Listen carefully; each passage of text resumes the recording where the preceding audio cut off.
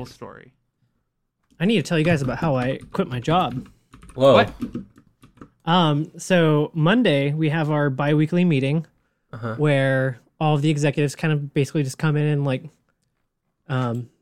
it's usually pretty like masturbatory where they're like talking about how great they are and Oh yeah, I know. how they go and do like their corporate retreats while everyone else in the office is living paycheck to paycheck. Yeah. And this one's going like extra long. Like it's slated for half an hour. It usually goes like 25 minutes. And this one was over half an hour longer than it typically goes. And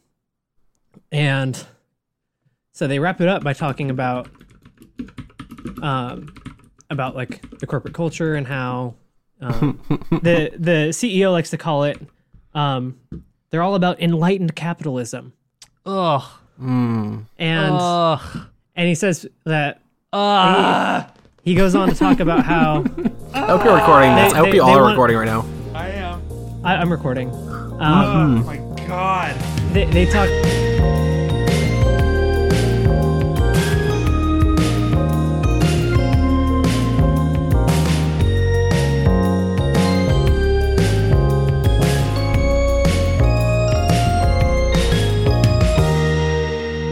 Hello and welcome to Fans of the Genre 40 for September 15th, 2017. I'm Brian Swanson. I'm Mikey Krieger. And I'm Rhodes Clark. We are gathered around the table today to talk to you about video games. It's been too long. How's everyone doing? It's been a minute. Yeah, it's been a minute. I was doing the math. It's been a month. It's been a month. Yeah. Straight up. And I know the best game of the month. What? We recorded an episode and the audio was gone. And no, then, that was the episode, the last episode. Oh. Yeah. It's a good episode. Episode 39 is lost in the ether. The breadcast. Or it's just there. And then we decided to... Oh, yeah, news. These episodes are coming out on Friday now, not Monday. Spoilers. Because Thursday nights work better to record. That way we can be a little bit more timely with like what we're talking about. Mm-hmm. I think Friday's a good podcast day. A lot of good podcasts come out. Just add it to your rotation. Yeah. Fridays. Friday. Give you the whole Fans weekend. of the Fridays. We got to get down on Friday. Hell yeah. I love Looking forward to podcasts the that weekend, come out on guys. Fridays because like Rebel FM comes out on Fridays, and then I've talked to Brian about this, but I actually like put that on really late at night or early in the morning, most weekends, and just sort of like fall asleep. It's got a lot of to soft it. voices. You like Yeah. Arthur's voice. Yeah, well, it's just like if I'm awake too. in bed and I can't fall back asleep and I need to listen to something to like keep my brain occupied, that's the show that I go to. I always get really anxious about like missing out on discussion. Oh, it points, happens. though. But you Like- just get over it. There's so many podcasts. Oh, you don't deal with anxiety on the level that I do, apparently. Then I guess not. I adopt also like what? I was just gonna say also the comedy button, which has been very good lately. Like Has it? I finally like reintroduced it to my rotation, and it's been like incredibly pleasant. I feel in the past year or so since the world went to hell, especially politically, like I feel like they've weeded out a lot of like the toxicity of that show. Yeah, and, like it was sort of underlying there for a little bit, and they yeah, like figured it out. Yeah. I'm not confident enough to like dive back into that Facebook community, but like so last week, I guess that would have been September 8th. That episode where Scott's talking about his most recent trip back to the Midwest was like a very fucking good episode. Like I put that on the back burner just because like with the way that like the world was, I didn't want to listen to a podcast that was kind of like toying with that kind of mentality that I feel leads to a lot of the shittiness that's in our like grander discourse and our sociopolitical like landscape. But even though they kind of like toyed with that humor, all those guys are pretty like left leaning in their politics, and I feel like they've finally like struck the balance of like weeding out all the shit and like they're just themselves while like kind of dabbling a bit into those. Did you also? That reminds me, like you're saying they're a little left leaning. I'm over here thinking like, yeah, but they also might tell you to hug a Nazi, and I'm gonna actually no. Those guys actually don't. Okay. Well, did you see that Samantha Bee thing today? Totally. That was bad. So she did a thing a few weeks ago where I was like, nope, hard pass. I was super into Samantha Bee for a minute. Like 3 weeks ago, she put some like their show put something on Twitter that I was super like, all right, hard pass. Like I'm done with that. I'm done with the Daily Show. Dude, I don't know if you know how bad this goes. So she released she's back after like a couple weeks off or something. Yeah. And her segment was all about how she talked to ex-neo-Nazis who were big in the white supremacist movement in Portland. And one of them left the whatever troop they were with and went on to found this organization called Love Beats Hate or something like that. Or Life After Hate. Yeah. And she's like, so what do you think the best... how do you think it's best to deal with Nazis?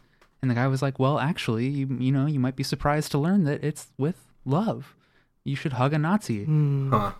And, yeah, so she posted something like that a few weeks ago that I think it was like the precursor to that, and I was like, nope, wrong. It gets worse, my man. Okay. She recruits Fred Armisen and Carrie Brownstein, two of my favorite people in the world, to do this cute little video that are all about how you should hug a Nazi. Oh, like, no. That's like these fucking like SNL people like just being like, oh no, like do nothing, eat your sheet cake, everything will be fine. Yeah. That's like speaking from the highest power or center of privilege or whatever, being like, I'm not going to do anything to curb the problem. I don't even actually want to hug a Nazi, but I'm going to give you advice that I'm not going to follow myself. Fuck off. Yeah, no, like so I heard like in the past year or so a lot of stories about Fred Armisen's like kind of totalitarianism on set on Portlandia, like kind of ruined Fred Armisen for me. He's also like mean to his ex-wife. So yeah, I've heard that he's just like incredibly difficult to deal with and like in very not good ways, and it really sucks because I actually really liked him. I still like Carrie Brownstein. I'll abstain from that and just deal with shit. Anyway, fuck, what's the name of her really good band? Shit, Sleater-Kinney, the Olympia, Washington Street. Mm-hmm. Yes, that's the only thing that comes to mind for that. What did the Daily Show do? Just like quick, like 10 seconds. Trevor Noah is just very milquetoast and isn't like pushing any boundaries at all, and he just kind of just generally isn't funny. Like, even though Jon Stewart was pretty like neoliberal, and like safe a lot of times, and like occasionally like mildly transphobic. Oh really? Like Trevor Noah just straight up like is like actively avoiding pushing any buttons and is just very like bland and participates in like bringing on really problematic people and like not dealing with it accordingly. So Jesus and Mero is what you're saying. Yes. Oh no! Fucking like Brian's saying watch Jesus and Mero. Yes. Oh yes. Okay. I was gonna say like Jesus and Mero was like, no, you need to fucking check yourself. No, you should watch Jesus and Mero, or at least follow them on Twitter and look at their fucking videos because they're great. I had actually just like recently like gotten to the point where I'm like, all right, Jimmy Kimmel's okay, and then he brought on Sean Spicer and it was just like little like, it's like, oh you motherfucker. Don't give that man a platform. Jesus and Mero, Seth Meyers, and like 50% of the time Stephen Colbert. Like, Colbert's had a weird year. Yeah, no, like he's had a few moments. He was actually like really tough on Scaramucci when he brought him on, like because Scaramucci was kind of a joke, and it's very easy to just kind of bring him on and like joke about him, like and he does do that, but he actually like asks him some like tough questions. Sure. But then also he kind of gets like really soft and just watch Jesus and Mero. Watch the last what's Seth Meyers' bit? Late Night with Seth Meyers. Well, but he has a segment. Closer Look. Closer Look. Yes, watch all of his Closer Look videos on YouTube. Like that is like those two things are the highlight of my YouTube. That and Polygon's YouTube channel. Hell yeah. And also watch that video game theater thing because the Metal Gear Solid video was it's very good. Fucking great. You can probably hear a car alarm going off. Anyway, video games. Nintendo held a Nintendo Direct on Wednesday. Animal Crossing was not announced. It was bullshit. Mario nipples were confirmed. That's true. Mario, in their ongoing quest to make Mario human, they gave him nipples. Yeah. Can we like drop this breastfeed? Yeah, we can not talk about nipples. It's always funny to me, like right before Nintendo Direct, to see Twitter like blow up with the stuff they wish Nintendo would deliver but never will. Yeah. And like every prediction that I see from everyone is like Animal Crossing or like I don't know. For a while it was Metroid, and they finally delivered on Metroid, I guess. Yeah. Hell yeah! But like 9 out of 10 from Polygon. Fuck yeah, dude. I don't know. I wasn't expecting. I don't really know what to expect from Nintendo anymore. I've stopped trying to guess. I'm usually disappointed by these things, and This one was no real exception. There's a couple of weird surprises though. What did you guys think? I didn't actually watch it. I just saw some of the highlights. I think we're gonna eventually get to here. So, Mikey, what do you think? I wanted them to announce at least one exclusive title. They announced a couple of new titles for Switch that are, one's been out for a year and a half, and one's coming out in October, but their version of it's coming out next year. And like they announced some like cool stuff like character skins. Actually, the Breath of the Wild amiibo come with really cool costumes for Link in the game that correspond to the mechanics of their dungeon or whatever. Well, yeah, so it's so the 4 amiibo that they're releasing are the 4 like guardians from the past in that game, and then each of the amiibo grants Link armor representing the champion. Well, no, the divine beast. The divine beast that corresponds to them. That's like the armor matches with their respective divine beasts, and it's so fucking cool. Like all that armor looks great, and I'm just like, God damn it, Nintendo's gonna make me buy amiibo again because it looks very good. Otherwise, yeah, it was kind of boring. I was watching it with my roommate, and I skipped through the very, very long Xenoblade Chronicles 2 trailer. Bad. I laughed at the name for Project Octopath Traveler. Octopath Traveler is a good name. Working title. No, in real life. I love working title. I love those like super not great JRPG names. Like a little like more unironically than ironically. Like Kingdom Hearts 358 Days Over 2. Like I'm just like, this is so bizarre. I love it. Okay, I'm just gonna run through. There's an article on Polygon that doesn't really sum up the Nintendo Direct, but it tells the launch dates for a lot of the games that they talked about. So they've got something called Nintendo Arcade Archives, where they're bringing back like co-op versions of old arcade games, which are different than their NES counterparts, which is kind of cool. Okay. Skyrim has a launch date, November 17th. I don't know why I'm like, maybe I want to play Skyrim again. It's because you have nothing to play on your Switch. I don't know if I want to play on my Switch. There's a lot to play on Switch. I know, I'm just teasing. The Resident Evil Revelations games, which were 3DS first and then ported to 360 and PS3, come out November 28th for Switch. Doom 2016 comes to Switch. Hell yeah. Holiday 2017. Cool. That is such a weird announcement because, like, playing Doom, I don't think I could imagine that game running on a Switch, frankly. It is such a, like, technically and graphically demanding game, I get the sense, but... So I've been playing a little bit of Thumper lately, and when I play that game, I usually play it with my surround sound headphones on. Yeah. And it's, like, just super intense, and I want to experience Doom in that exact same way, just, like, in my bed with the lights off, surround sound headphones on, just fully, like, engaged in Doom. Yeah. Like, it's that actually visceral. Sounds super good. I really I'm pretty curious about a first-person shooter on the Switch in handheld mode because I don't know if I'd like it. Right, and maybe the whole point is to like, play the Pro Controller. I don't know, but yeah, that's harder to do with Mikey's scenario where he just wants to be in bed, but naked, always naked playing Doom. And there is actually something that they announced on 3DS that I'm excited for. I'll talk about it when we get to it. I just realized. This is only Switch stuff, so if you want to butt in, okay. Well, when you get through the Switch stuff, I'll bring it up. Yeah, we already talked about it. December 1st for Xenoblade Chronicles 2. They had a really long, boring trailer for that. I guess it's cool it's coming out, but yeah. Was that one of those like Project Rainfall games, the first one that was like never like there was like a big public campaign to get 3 JRPGs ported to Europe and North America? So Xenoblade Chronicles 1 was one of those games for Wii, I believe. That's so crazy that it's been that long. Lost Sphere, which I believe is a Square Enix JRPG that's not much to write home about. It doesn't look that cool to me. And it's a modern classic JRPG game. Sure. Kirby Star Allies, which is just like a new console Kirby game. With super buff King Dedede, which looks rad. Actually, yeah, that looks really cool. Dragon Quest Builders 2 is coming. So they're actually bringing the first one.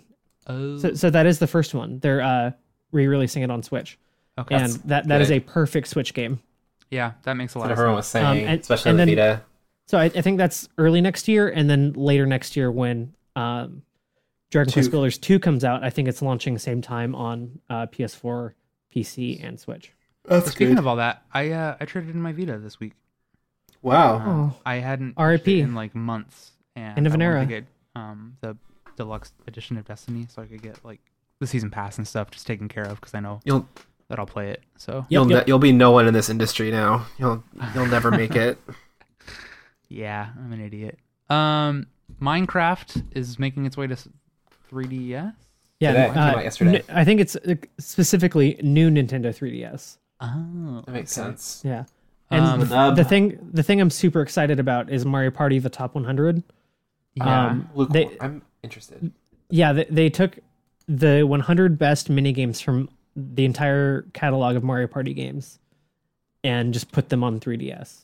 And they remixed them for like better graphics and stuff. Yeah, like they like remade them to like all kind of look the same, so it's not like very clear like, oh, I'm playing a fucking Mario Party 1 game and it looks like shit. Like they remade them all for new Nintendo 3DS, and like my only complaint is I wish they did it for Switch, so like I could put that on my TV and play it with like like when we had that birthday party a few weeks ago, or like a couple months ago now, at my place. Like when we were all playing Mario Kart, it would have been super cool to just pop over to like, just Mario Party. Like I wish that there were like, I don't know if there are boards in it, like actual Mario Party. Yeah. Like I don't know if it's just like, oh, just go play the mini games, but I think it'd be super cool if they just did a Mario Party with actual boards with just the best of the mini games. I think that's probably what it is. I hope that's what it is. And then with like even with like the Wii stuff, you have motion controls on the Switch controller, so like Or just make too much sense. Do it. Yeah, I'm actually super into that. I watched the trailer just now. Like I'm actually really into that Mario Party. Yeah, it's really cool. It's like relatively. It's cool ingenious. that it's the 100 good ones and not like 5 good ones and 95 pieces of shit. Are there 100 good ones? That was my whole argument. Well, there's like 14 like Mario Party games, each with like a few dozen. Yeah. So like like there's bound to be, and you know. Like that is a game that would be super fun. It's like, fuck yeah, we got like, 4 people in the room. Let's play some goddamn Mario Party. And you know that at the very least, there's not going to be any like real stinkers, even if they're not like truly great. Like, so this just reminds me of there's a premium series on Giant Bomb called Mario Party, where Dan Reichert forces his coworkers to play like 50 turns of Mario Party. Jesus. They've gone through each one, and they're like 3-hour streams. Yeah. Maybe it's more than 50, actually. It might be like as many turns as you can do. They are so into the long form. Yeah. And then the last game, so maybe they'll do something with that. Who knows? The last game is Kirby Battle Royale, which is for the 3DS.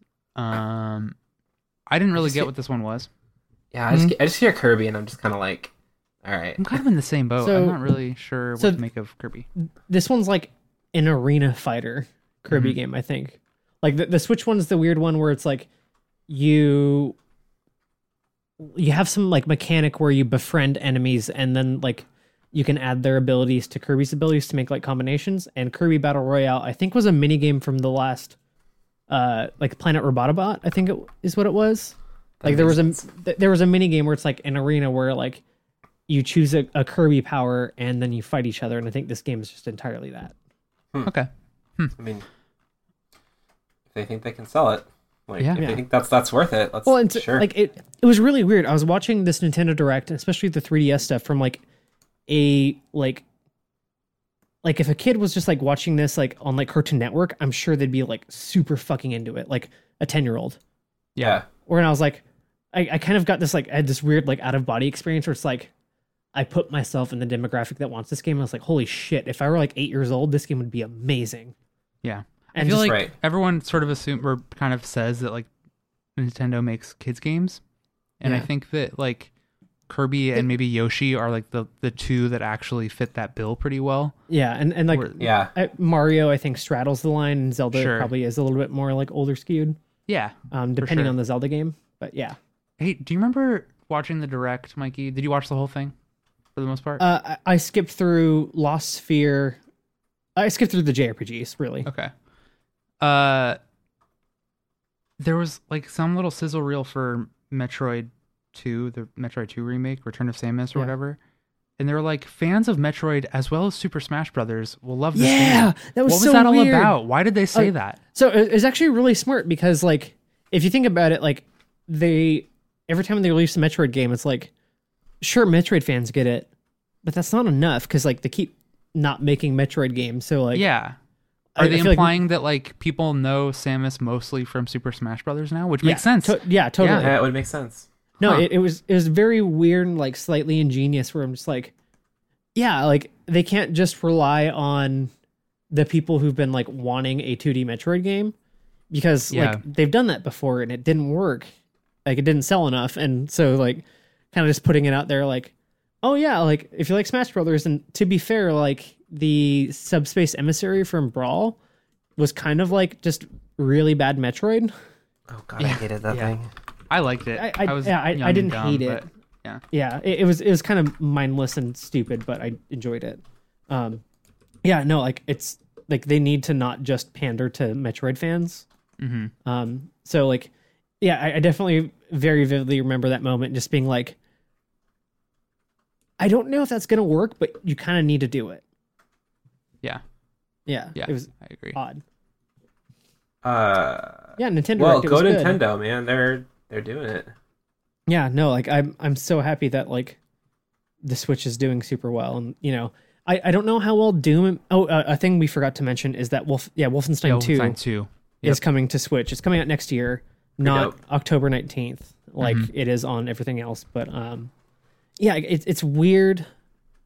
I hope it's one of those things where it's like... Because I don't imagine it selling very well. I hope it's one of those things where it's just, like, a show of support from Bethesda, and from now on, we'll get it same day release. Maybe. That'd be cool.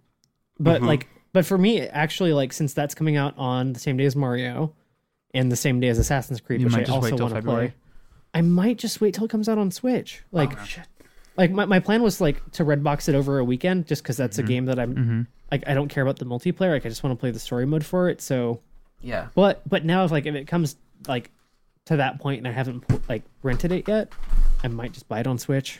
Yeah. So, like, maybe a little ingenious, like, they're kind of offsetting it like that, but sure. Yeah, it's super cool. I hope that means that Bethesda will start releasing those games, like, same day and date on Switch. That'd be cool. And yeah, and at the very least, it's a very strong push of third-party support. And I feel like Doom has been so far away from its initial release that it's like, fuck yeah, I'd buy Doom again. Like, like, if it's 30 or 40 bucks, at a discount. Yeah, if it's 30 or 40 bucks, because I think it's 30 on PlayStation Network now. I can't imagine that they'd sell it for more on the, like, Nintendo eShop. Do you think it'll have the multiplayer? I don't want the multiplayer. I mean, do you think that they would just, like, get rid of it? Yeah, probably. Probably. Like, they still don't have the infrastructure on Switch to support like matchmaking and whatnot.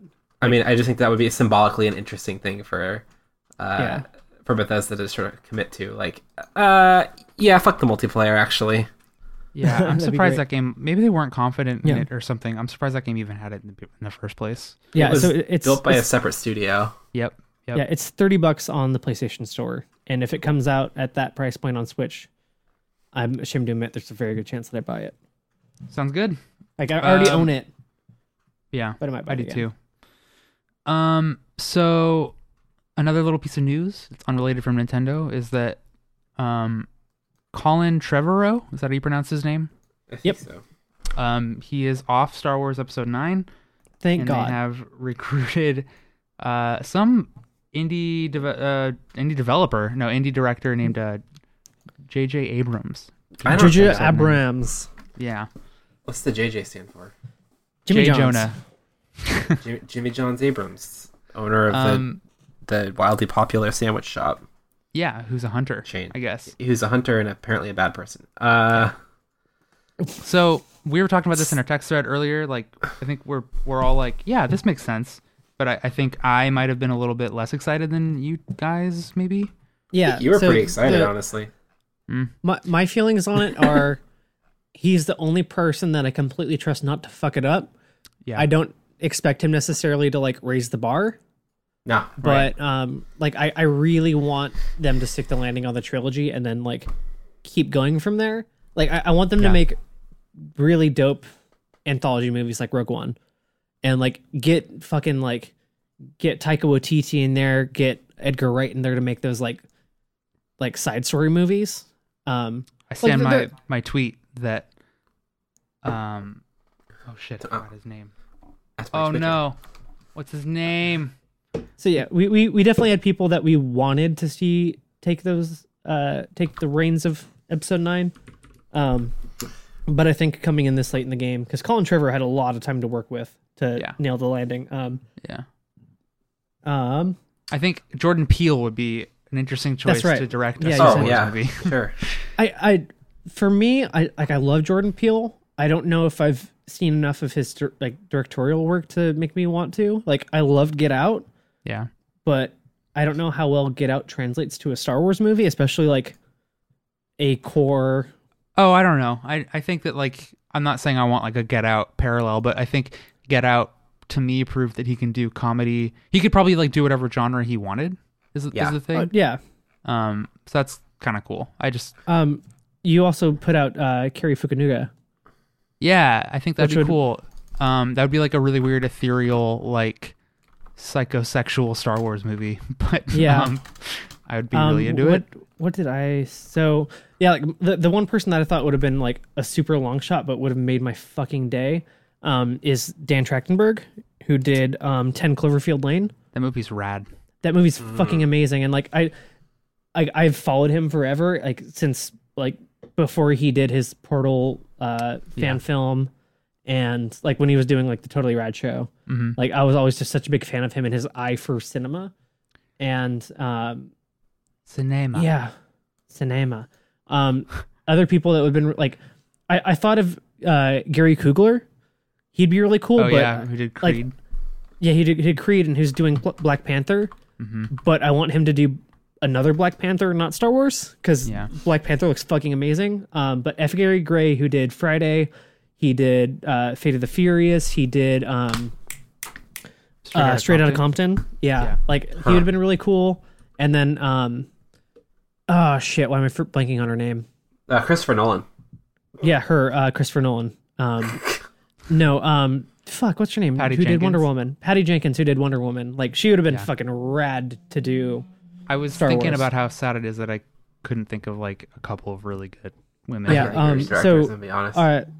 Rhodes, our buddy Josh Wright suggested Miguel Sapochnik, who directed Battle of the Bastards, Hard Home, and Winds of Winter. Those episodes of Game of Thrones. Mm-hmm. Oh fuck! And like that would have been really fucking cool. Yeah. Even though he like mostly does big battles and like I guess the Winds of Winter has a lot of like narrative to it. But yeah, that would have been fucking rad. So yeah, I don't know. I'm excited like you are that they'll stick the landing. Yeah. I do think that like J.J. Abrams trades in nostalgia, like especially with safe. Force Awakens. He's a really safe bet. He'll make a fun movie. Yeah. He might have something too that like you might be able to just bookend the movie like in a way that like fits like, very harmoniously with 7. Sure. Mm-hmm. Well, and like my other choice was Rian Johnson, who's doing episode 8 and who did Looper. Like Rian Johnson getting like pegged to do episode 8, like I was like, yes, please fucking give me anything that he wants to make, like especially if it's like the middle dark episode of a Star Wars trilogy. Like fuck yes, give me that every day of the week. And like and I think him doing 9 would be good just to have the consistency. Like have him do 8, and he was already co-writing 9 with he was co-writing it with Colin Trevorrow, and so now it's Rian Johnson, J.J. Abrams, and then there's a co-writer who's not super great who did no, he did, what did he do? Batman v Superman. But yeah, but he was one of the co-writers for, yeah, he's a co-writer of that. Shit. I'm also forgetting the name of the dude who did Kong Skull Island, but that would have been cool. But he's doing a horror movie next that he's very excited about. The director of Logan would be interesting. Yes. I still think that James Logan. James Logan's Mangold? really good. I know. I own it. I'll let you borrow it. Cool. John Vogt Roberts. I don't know how to pronounce is the first part of his last name, but Kong Skull Island was dope.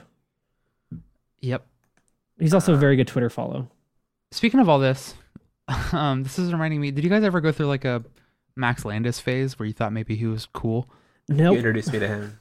I was so over the Zombie Survival Guide like a month after it came out. I don't even know what that is. Death of Superman video, and I still think it's pretty good. I really liked Chronicle. Did you see what he put out this week? Wait, did he didn't something do Chronicle, about did he? Carly Rae Jepsen? He did. He wrote Chronicle, yeah. Oh, okay, he didn't. Okay, I was gonna say he didn't direct it because I love Chronicle. I think Chronicle's fucking amazing. Max Landis published a 150-page manifesto about Carly Rae Jepsen's music. Is it a good or a bad one? It's bad. It's bad. He acts like he discovered music criticism, and he's like so proud of himself, like he's the only one in the room who gets it. He's such a fucking idiot. I'm so over him. Anyway, Chronicle was good though, but yeah. I'll give the credit to Josh Trank. Like honestly, it's not a very well written movie like that I can think of. It's just a very like well made movie, which the credit goes to Josh Trank on that, and also Dane DeHaan and Michael B. Jordan for being fucking amazing in that. Yep. Okay, so that's the news. We got to talk about Max Landis later. That's the news. I gotta get my head around this, but yes, let's move on because I don't think he sounds like he's worth it. Yeah, no. So yeah, we want to cover this briefly because it happened like a week and a half ago. But most of us went to PAX for most of the weekend. Yeah, all of us were there at the same time. Well, yeah, but I was saying most of us were there for most of it. I was there for collectively less than a single day of PAX. Yeah, across 2 days. Yeah. But yeah, we all played good things. I'll quickly throw out my favorites. Dragon Ball FighterZ is everything I ever could have hoped it would be. Mm-hmm. Super Mario Odyssey is beautiful, as is New Donk City. Tunic is as fucking amazing as I hoped it would be. And yeah, it was kind of a weird year. Not a whole lot was there. The BioShock / IGN party was fun. And I wish I went to that. Yeah, like so, a weird year for PAX. As fans of the genre, the genre of video games, I sort of feel like part of the show that we've like a running thread is that we're like big fans of the personalities that make up gaming and not just the games. Yeah. So I think this is a pretty typical PAX where you could like stand in line for games that are going to be out in a couple months. Mm-hmm. Most of the good stuff's at the indie booth. Yada yada yada. Mm-hmm. Yeah. I sort of got the sense that most of the people that were quote unquote working PAX from like the games press, like literally were spending most of their time away from the show floor. Oh yeah, no, that's got to be the case usually. They're there to do the panels, like representing their parent organizations, and then hang out with each other. Yeah, totally. Because like Waypoint and Giant Bomb literally went to go see a movie on Saturday, I think. Yeah, and like Dan Reichert spent 10 hours at Buffalo Wild Wings, like no joke. I mean, on what day? Brian and I spent a good amount of time at that Buffalo Wild Wings. Were we there with Dan? Is Dan the reason why our food was free? No, we went there. We were there Friday. I think Dan was there for like 10 hours on Sunday or Saturday. Saturday or Sunday, yeah. Oh, okay. It was Saturday. But yeah, I just thought it was interesting how like, you know, you kept on seeing tweets. People were just like hanging out in their hotel rooms or like off site for most of the time. And I think it just might be, it truly is like a community event where like you just go to like hang out. There's really not a lot of work you can produce from PAX unless you're like a smaller group that doesn't have access. All publicity like generated through panels, right? Like there were so many popular podcasts doing panels. I think every day except Monday had a popular. No, even Monday I think had one a podcast live podcast show. So I think that's kind of where they get that. And then there's like a little bit of playing stuff, right? Like we actually ran into Patrick Klepek and Austin Walker at the Kentucky Route Zero Switch area, and Austin Walker shout out told us that Knack 2 would be a fine game. So I want to apologize to Austin real quick. I wasn't dogging on Knack 2 as like something that I thought was going to be bad. Just like it's part of the Waypoint lore. It's more like they dug themselves into a hole where they like said that they were going to like do a co-op live stream of Knack before Knack 2 comes out. And I more just wanted to dig into that. Not that I thought Knack 2 is going to be bad. I thought Knack 1 was fine. And, I trust Mark Cerny. Austin, if you're listening, which you are. He is, correct. Mikey apologizes. And Patrick, if you're listening, which let's be real, you are. Thank you for talking to us for like 5-10 minutes. And even though the Bears lost, Patrick, they weren't like they actually did pretty well. They should have won that game. And you were very worried about the Bears not being very good this year, and I told you that they'd be all right. And I feel like I was correct. So God, I accept. Such fucking nerds. I accept your. We are. My wife makes fun of me all the time for this shit. For being a big jock. Does too. Yeah, we're like fucking like. I don't know. Girls. Yeah. Anyway, we might as well be watching like makeup tutorials on YouTube every day. It's like the same thing. And then real quick, we'll kind of moving into like what we're consuming, what we're playing. Brian and I have been reading Blood, Sweat, and Pixels by Jason Schreier of Kotaku. It's fantastic. And it is Kotaku. It is a very, very good book. Jason writes these. Each chapter details like the different development stories of a single game. Does he write about Crunch? Yep. He writes a lot about Crunch. It's a lot of the trending themes like between all of these different games that are being developed is there's like ambitious ideas, the reality of like funding and manpower. There's crunch. It's never going to come out, and then it usually comes out, except for Star Wars 1313. Spoiler. Fuck. I want that game so bad. And I think it's just really cool that there are underlying themes between every single game, because the stories for each game are so different. They're start from different places. Like the Stardew Valley guy is one dude who kept on pushing his game back by a couple months until it became like 5 years or whatever. So I work with his father-in-law. Do you? Cool. Yeah. He was like, oh, I can get you some free Stardew Valley stuff. I'm like, no, it's fine, I swear. That's awesome. Yeah, because he like was working at the Paramount. What's up, while Doug? Working at the Thanks for listening to the podcast, Doug. But then you'll go right into like Blizzard, who has hundreds of people and who had trouble developing Diablo 3. And you'll go into like Ensemble Studios, who were known for making RTS games, and they wanted to do anything but make an RTS game, and then they ended up making Halo Wars, and then they were shut down. Like that was really like crazy. I forgot all about the story of that studio, but each chapter is written in such a way that like I truly think that anyone could be interested by these stories. Like he doesn't, Jason doesn't spend a lot of time like getting into like the nitty gritty of like gamer lore or like gamer like jargon. He just sort of tells these stories. It's really cool. That sounds like the like value and like the charm of Console Wars, but Jason Schreier's a way better dude than the dude who wrote Console Wars. Well, yeah, and he's also like basing everything off of reporting. Like, there's no made-up dialogue totally. like in Console Wars, which I thought was really weird. Console Wars is definitely like mildly fictionalized, but it reads like a less like conceited social network, but about Nintendo and Sega in the 90s. Yeah, but that guy is like super on the wavelength of Colin Moriarty. Oh boy. If that's what you're into. Yeah. But like that doesn't come through the book at all. It's all like I followed him on Twitter for a stretch, and I was like, no thanks, bye bye. Blood, Sweat, and Pixels is really cool though. I recommend Jason's a good boy. Get that info, like listen, read it. I'm listening to the audiobook, but like consume it in some way, because it really put it in your body, opens your eyes up to like how these games are developed, and it gives you a good idea as to like it starts as an idea, and then it becomes a demo, and then the demo like becomes a game, and like that's really cool if you've ever just been like sort of mesmerized as to how The Witcher 3 exists. It talks about it. Yeah.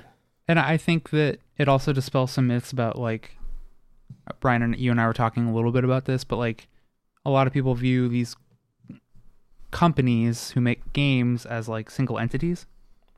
And I think this is especially true for fans of BioWare that aren't as engaged with like the gaming community and who makes games, like the people behind each game. Like they see BioWare on a thing or Bethesda on a thing, and they're gonna be like, oh yeah, these are the guys that made this. And it's like, no, the team that made Mass Effect Andromeda is not the team that made Mass Effect 3. You know what I mean? Yeah. Like, So yeah, I just think it's worth a read to like know that, oh, so this is the reason why this game turned out this way. Oh, was that okay? That was me.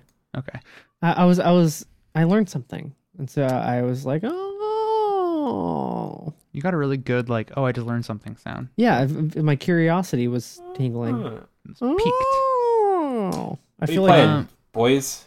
Yeah, I've been playing so much. So I think we should save the big one for last. We should bust through the small stuff, and I mean like Mario Rabbids Game of the Year. We don't need to gloss over it too much. Yeah, I must say it's less XCOM and more like Fire Emblem-y. Having played XCOM, I agree. With like interesting like puzzle stuff and actually like the overworld exploration. It's very charming. I think it's actually really funny. It gets really fucking hard. Yeah, it doesn't quite have the like upper tier level of like gameplay and satisfaction to like really put it over the edge, but it's a very, very good game that I am like pleasantly surprised at how much I enjoyed unironically. Yeah, it's a good game. I actually was playing some XCOM 2 this past week. And finally. I know. Was it the War of the Chosen or just vanilla XCOM? Vanilla. 2? Cool. Vanilla. And I mean, not much to say, I guess, outside of the narrative it already has, but like, it like being able to compare it to Mario and Rabbids, like there are just some sort of quality of life things about XCOM that I like a lot more than Mario and Rabbids. It has the same like HUD overlay whenever you like get in a cover, and that's about it. And about like kind of the similar movement and like action choices, except I wish that Overwatch wasn't like a special ability for Mario and Luigi. I wish that it was actually like a more consistent thing, and like it is in XCOM, because my big complaint is actually really do want it to have XCOM level like percentages on shots. Oh yeah. Like that's the biggest differentiator, where like XCOM no shot is like 100% guaranteed. Like Mario plus Rabbids, it's either 0, 50%, or 100% chance that it hits. Yeah. But it's definitely more about puzzles. Like the characters that are there are placed in a very specific way, and like there are like ways of solving it, and like it's much more about like replayability and trying to get like a perfect like finishing an X amount of turns without a character dying. And like it's definitely more about like getting it right and replayability than XCOM is, where it's got like a more like permadeath, and it's like you need to fucking survive. Each has their values. Mario plus Rabbids is a lot deeper than I thought. Like the weapons and like upgrading choices, like the skill trees are really cool. But yeah, we have a lot to cover. So let's not talk about this game anymore. Yeah, it's very good. Rhodes, something. Yeah. Oh, sorry, we've been playing both of those, so I just want to get Rhodes to throw something at us. Brian, were you going to ask me a question? No. Oh. I don't really have a lot to say about Banner Saga. It's been a while since I've played it. Strategy game. It's a strategy. Are you from Seattle, September. Washington? Yeah, Banner Saga from Seattle, Washington. I like it a lot. I was really into the first couple missions, and then I played one where I didn't do very well, and now I never want to play it again. But I will. Then you threw it away. I'll probably play it again. I played through Uncharted: The Lost Legacy, which is the new Naughty Dog game. The Lady Uncharted. That's right, Nadine Ross and Chloe. I did beat it, and I think it's probably the strongest Uncharted thing in a long time, because it sort of sets the blueprint for like where you might expect Naughty Dog games to go, with some of like the open world sort of things, or like pseudo open world stuff they did. Right. And also it was so refreshing to not play as Nathan Drake, and they make comments about him that are like ring very true to someone who's maybe fed up with him. Like, like the dialogue between these two was a little stiff at first, but then as they develop their relationship, like it gets very enjoyable. And are the characters relatively like strangers when they start? Yeah, they're new partners. They know who each other are, but they haven't worked together that much before. So it might like make a little bit of like canonical sense that it's a little bit rigid when they start. Okay, that's really cool. Yeah, like Nadine will make some quips about Chloe. It's like, did Nathan Drake talk this much? That sort of thing. Because Chloe's like a wisecracker. Anyway. Cool. The gameplay, though, I've been sort of feeling this for a long time, and I didn't want to believe it, but like I enjoy experiencing those games and like some of the climbing stuff, or like watching those games more than I actually enjoy playing them. And like the shooting is a little wishy-washy and kind of smushy. It doesn't feel good. And are you talking about this one specifically or Uncharted as a whole? Every Uncharted, Uncharted since I started feeling this way in Uncharted 3. I thought Uncharted 2 played very well, but 3 is when I started to go like, ooh, what's going on here? Something doesn't feel right. I'm someone who actually like super enjoys Uncharted combat. Like I didn't realize that everyone hated it, and I was like, oh, I actually really enjoy it. But like I see why people don't like it. So that's Uncharted. I've also finally beat Nier Automata. I didn't not like it, but I wish I had just like powered through it when I first got it, so that I could be like into it for a short period of time. Yeah, like, by the time that I like finished it, I was like just like doing whatever I could to get through this game as fast as I could. Yeah, or like I'm sure having finished it while it was in like the center of like the discourse. Yep, I'm sure it would have been different. Very beneficial. I still think I recommend it. Like if you've got no games that you want to play it, and you've got like a lot of time to dedicate to one. Yeah, it's on sale, I think, on both Steam and PlayStation for $40. Yep.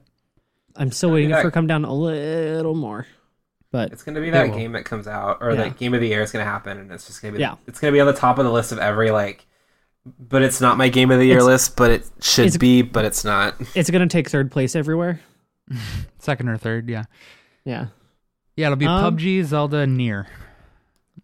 Yeah. Yep. Yeah, it's really weird. I feel like it's got to be Zelda. As much as like PUBG is like taking off, like Mario. Yeah, we don't know. It could be Mario. Yeah, maybe.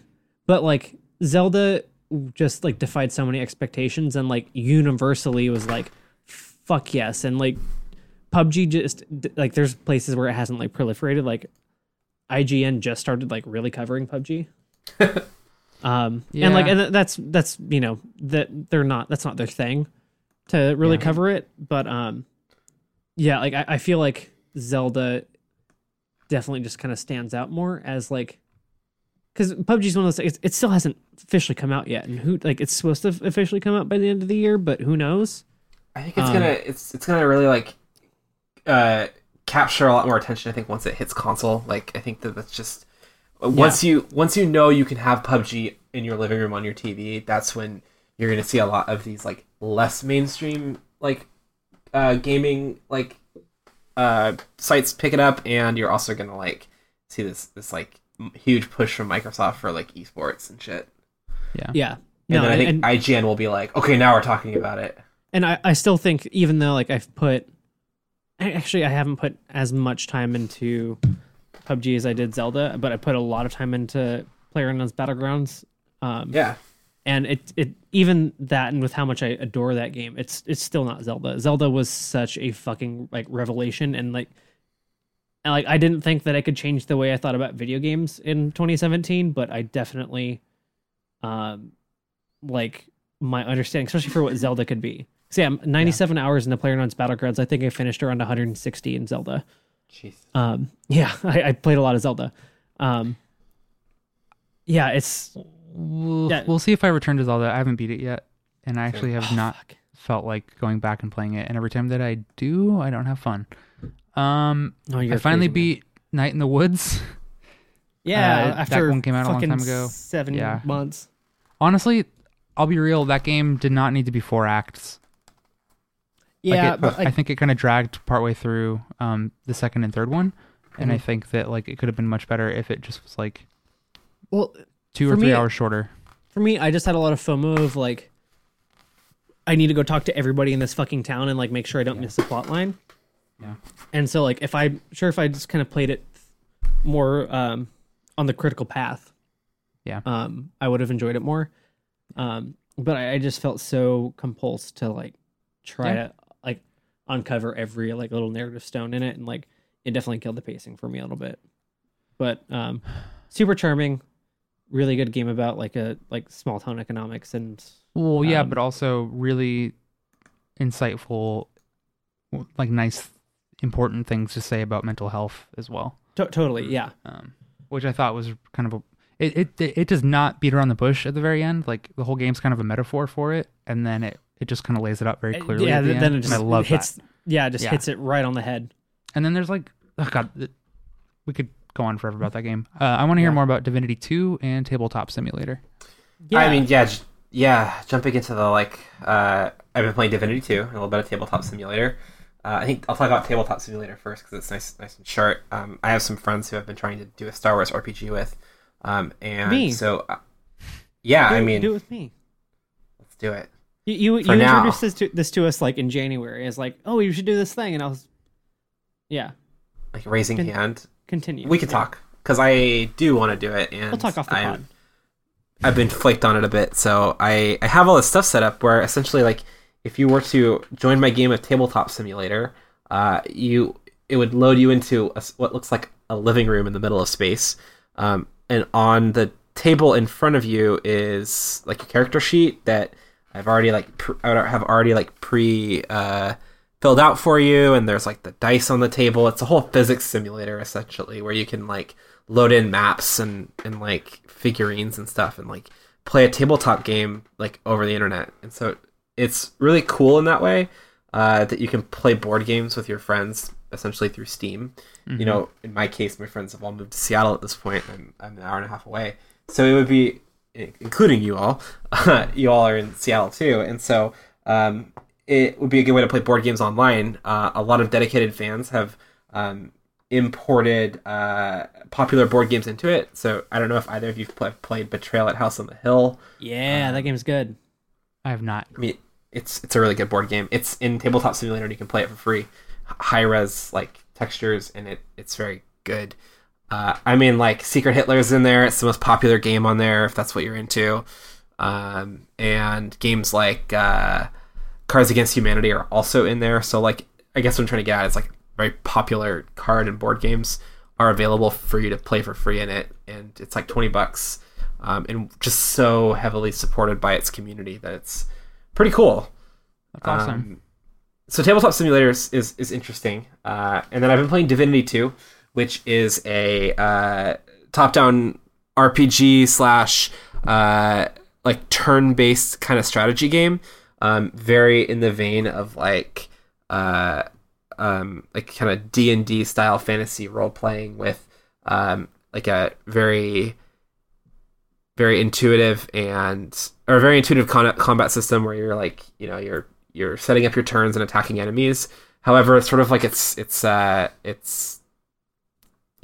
like niche thing, or it's like it's jam. I don't know. The gameplay loop revolves quite a bit around using the environment to your advantage, and so all sorts of things are like around you in the environment, right? Like you could be doing a battle in like a cave with a bunch of like puddles of water around you, and you could electrocute the water, and all of a sudden that becomes an environmental hazard for you and your enemies.